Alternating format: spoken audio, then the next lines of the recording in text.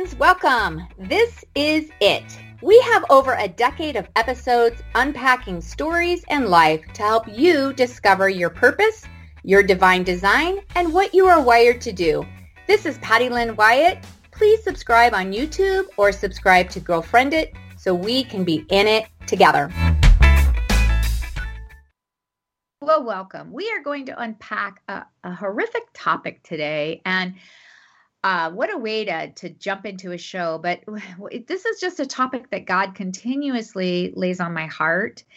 And there's statistics from worldpopulationreview.com that state that 1 in 5 human trafficking victims are children, exploited for begging, child pornography, or child labor.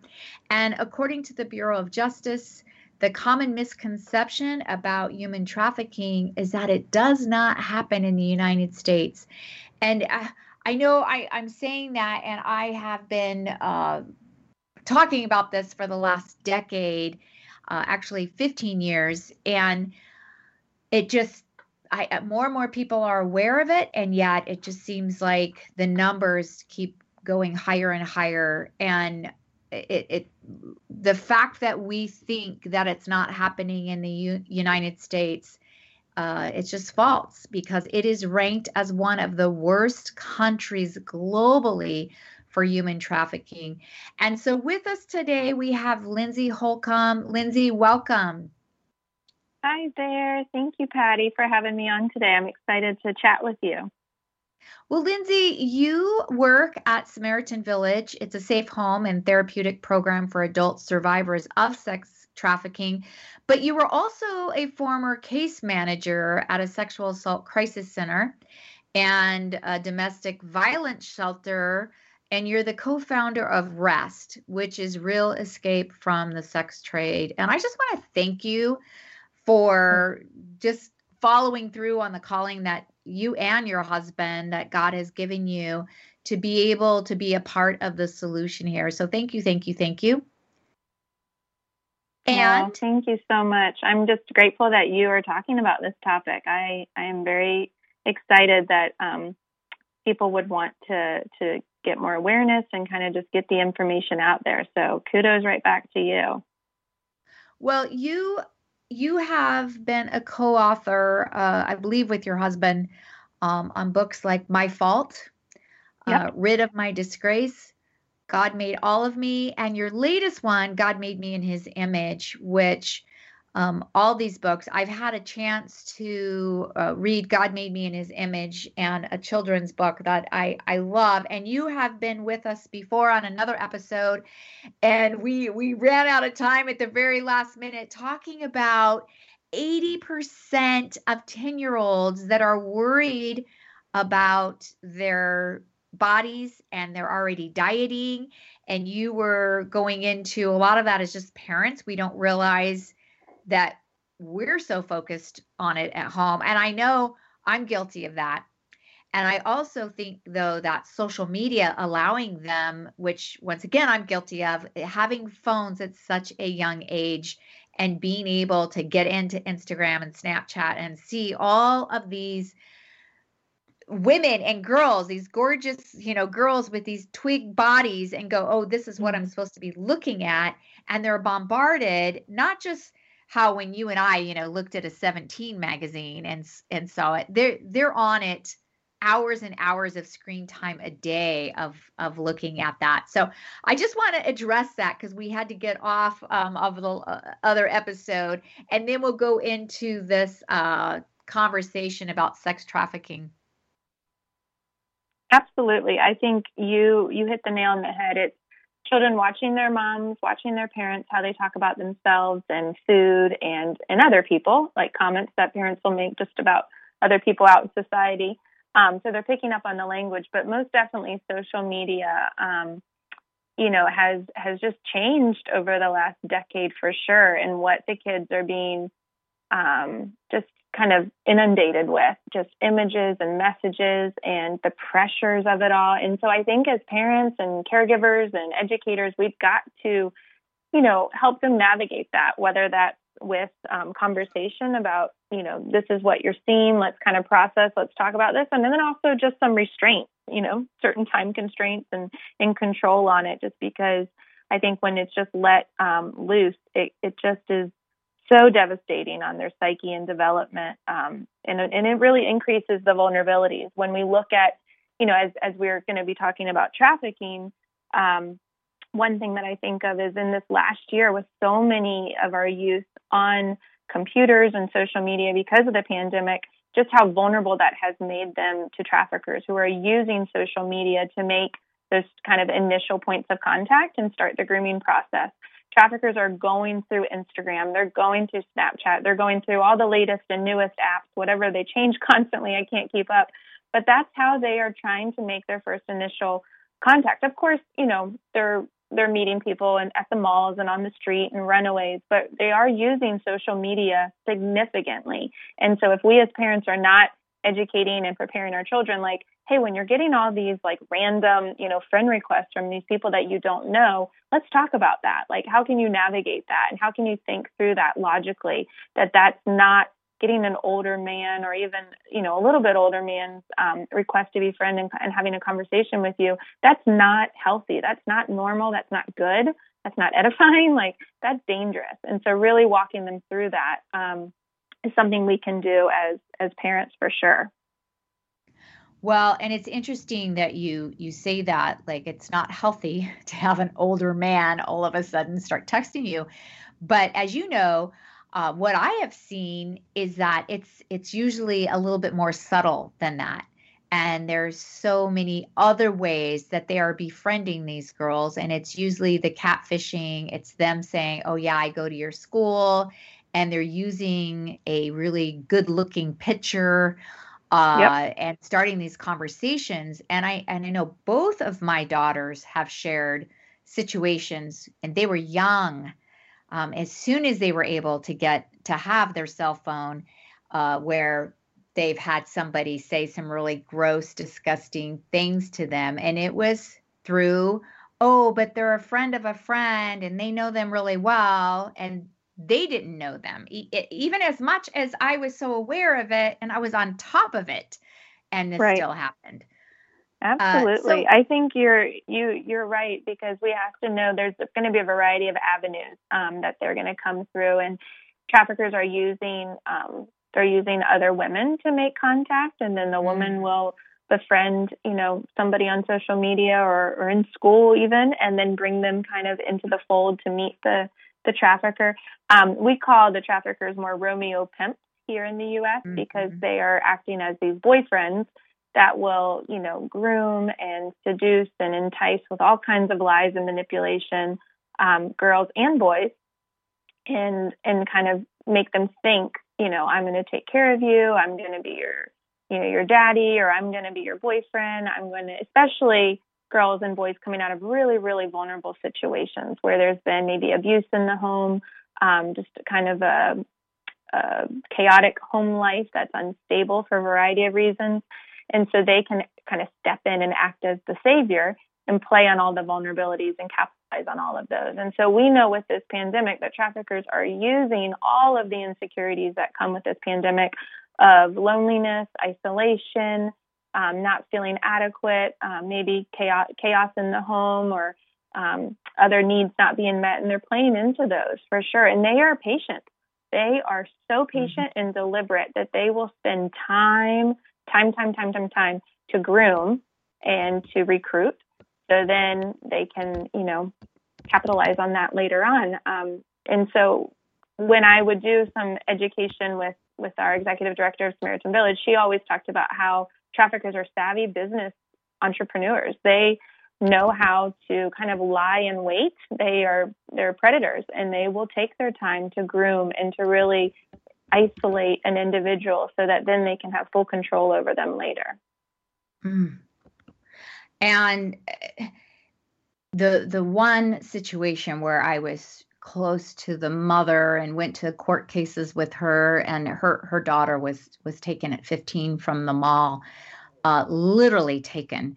And went years. They were able during a sting operation to get this gal back. She went back to like what did you call it? Romeo Pimp. Yep. So she went back to her Romeo because she thought he was in love with her. Yep. And I ended up going to her funeral. You don't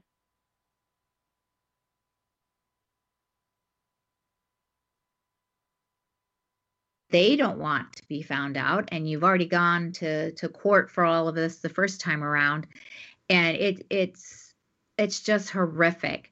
And both you and your husband are involved in helping victims of sexual abuse and also domestic violence.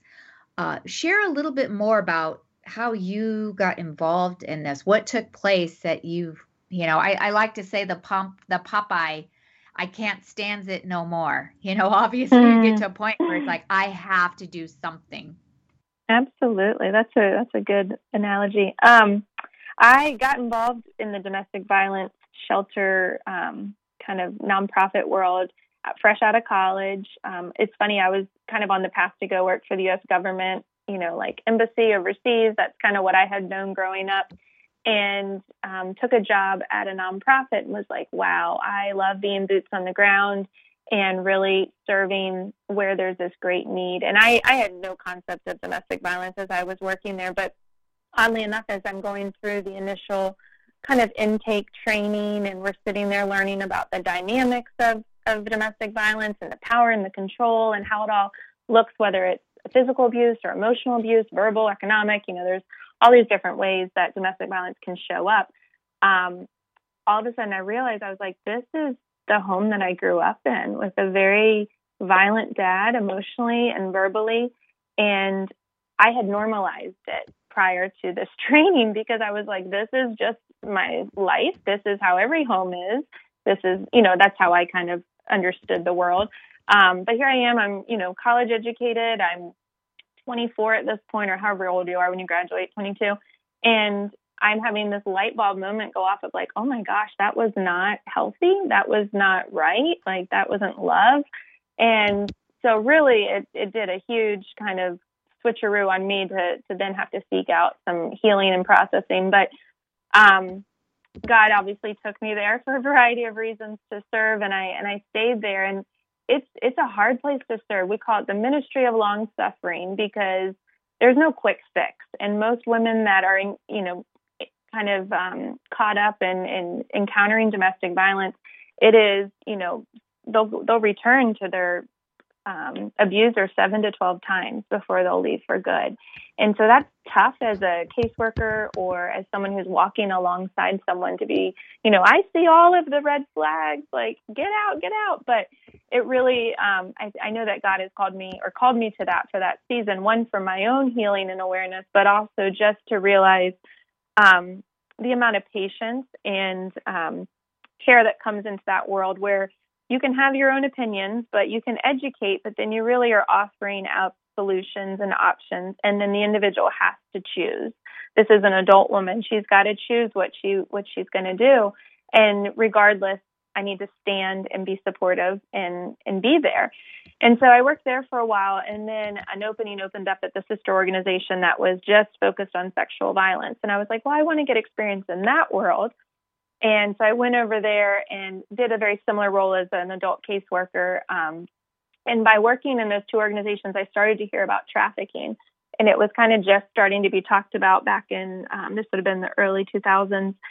And nobody really knew a ton about it. We were like, kind of learning about Thailand and Cambodia and kind of starting to watch some movies online, but didn't have a full experience until we went out to Seattle and really got to understand they have an I-4 corridor from Canada all the way down to Tijuana, and learning about how traffickers are using that system to kind of shuttle girls around and keep the industry fresh and to keep the girls isolated from family that are maybe looking for them, and what it looks like, that it's not the same as what we're seeing in Cambodia. Yes, there are instances where somebody is snatched from a mall or from the street, but just like there's a lot of misnomers and misconceptions about sexual abuse, it's not, growing up, we used to always think sexual assault is from the stranger in the bushes.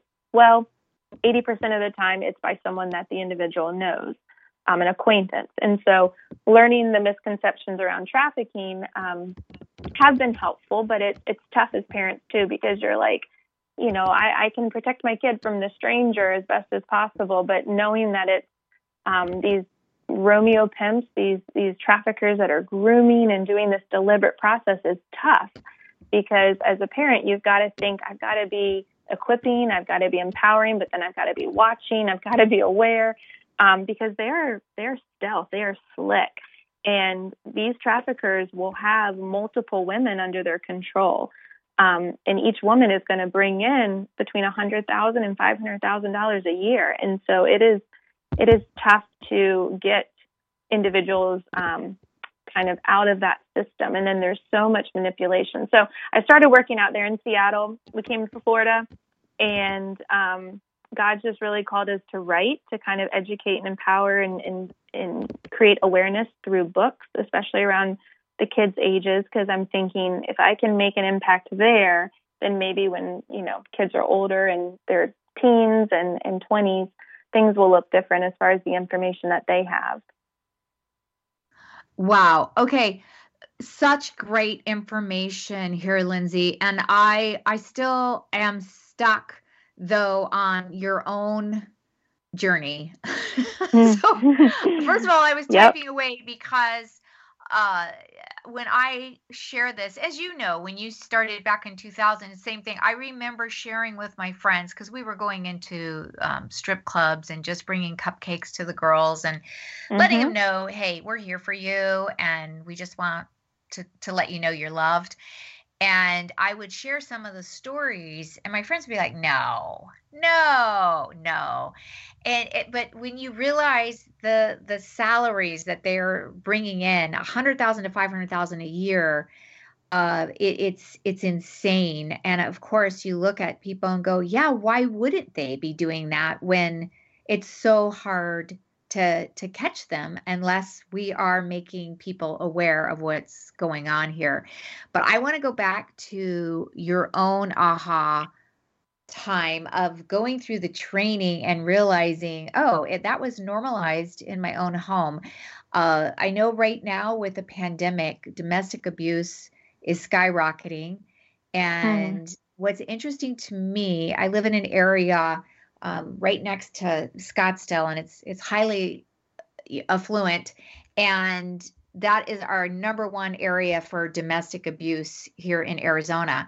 And that always shocks me, because you expect it to be, the guy in the wife beater shirt that is coming drunk, then to find out it's more in the areas of power. So share that a little bit more. And I also, are your parents still alive? Like, does that feel weird to say, I realized it was happening in my own home? They both are still living. They ended up, my dad left when I was 13.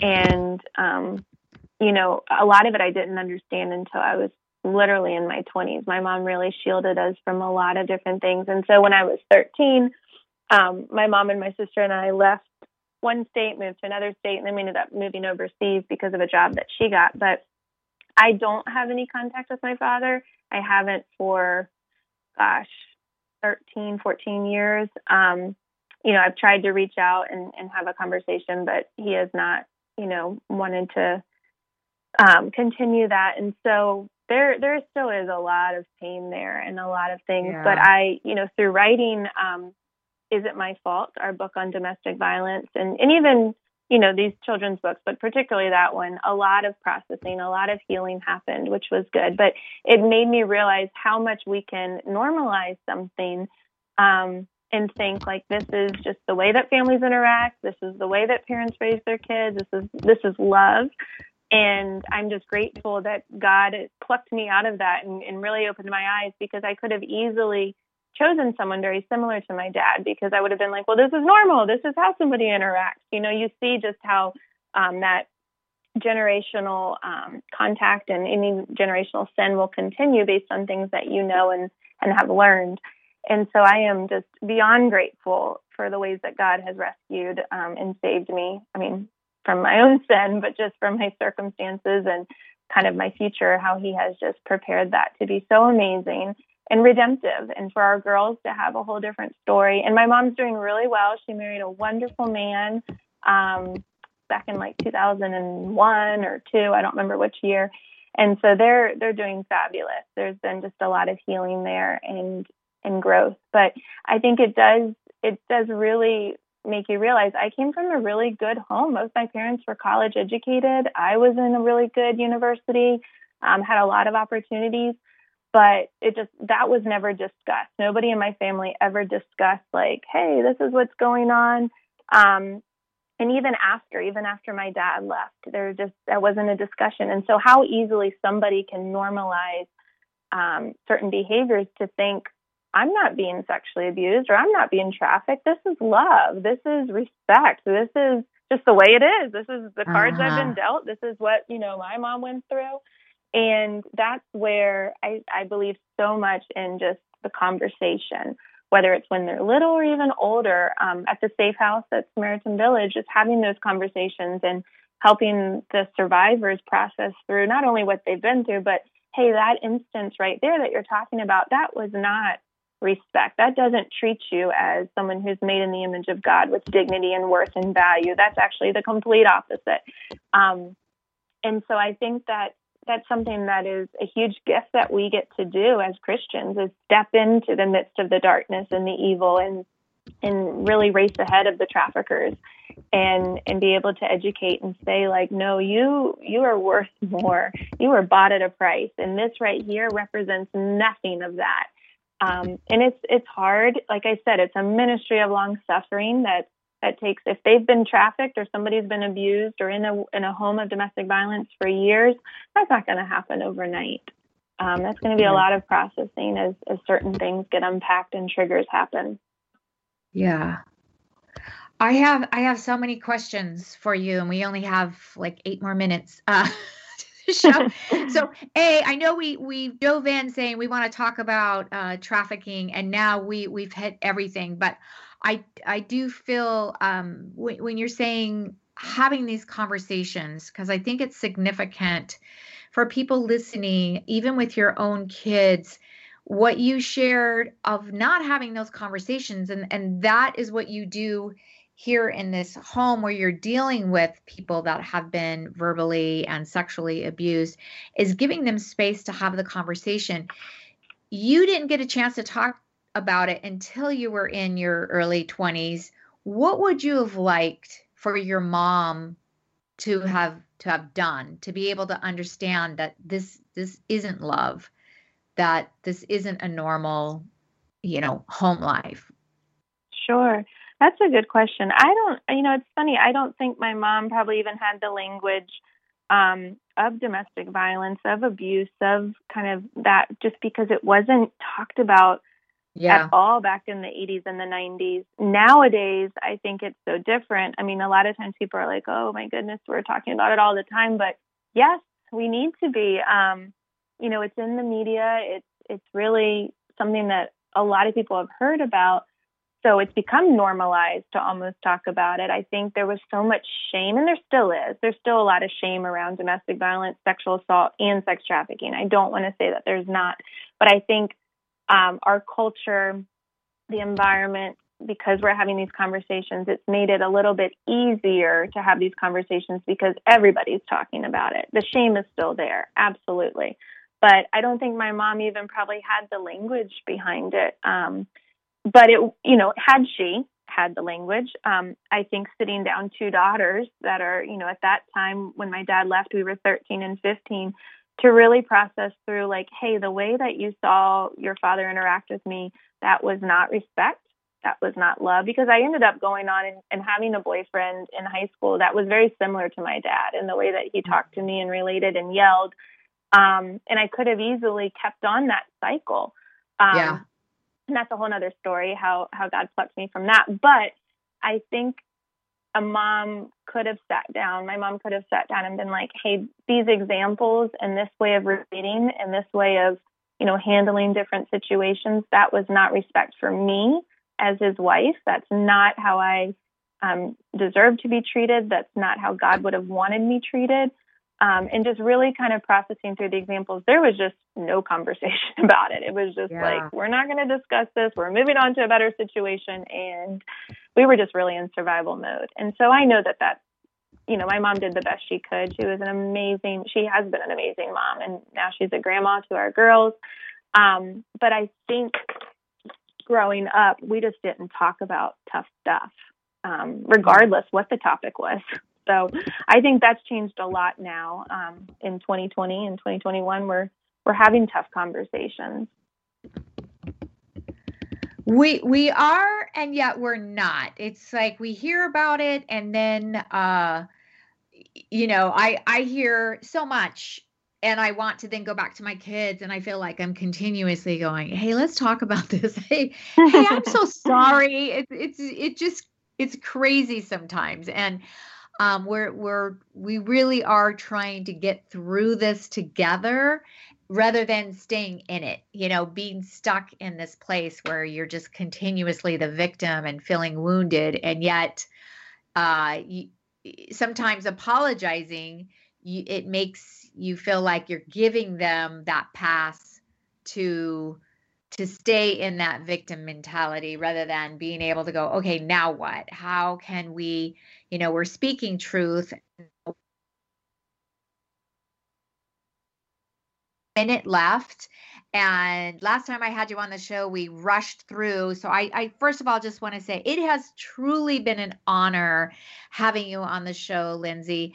And I love unpacking all of this in your book, God Made All of Me and God Made Me in His Image. I would run and go get that book. I will also put it on my website. And is there one tip in 15 seconds that you can share with everyone? One tip, I would say, you mentioned we don't want to always apologize because we don't want to continue like that victim mentality. I agree with that, but I also would say apologies aren't a bad thing. If you haven't been having these conversations with your kids, you can say, hey, I'm sorry that we've never talked about this. Like, I didn't know, or I didn't have the tools, or I was afraid, or whatever it may be. I want to start now. And conversations in the car are always a great thing because you're not, if it's a little bit awkward, you're not necessarily staring at each other. But don't feel like, oh man, I've messed up and I'm lost now. You can start anytime. Awesome. Thank you for that, Lindsay. All right, go out there and apologize, and we will be back next week.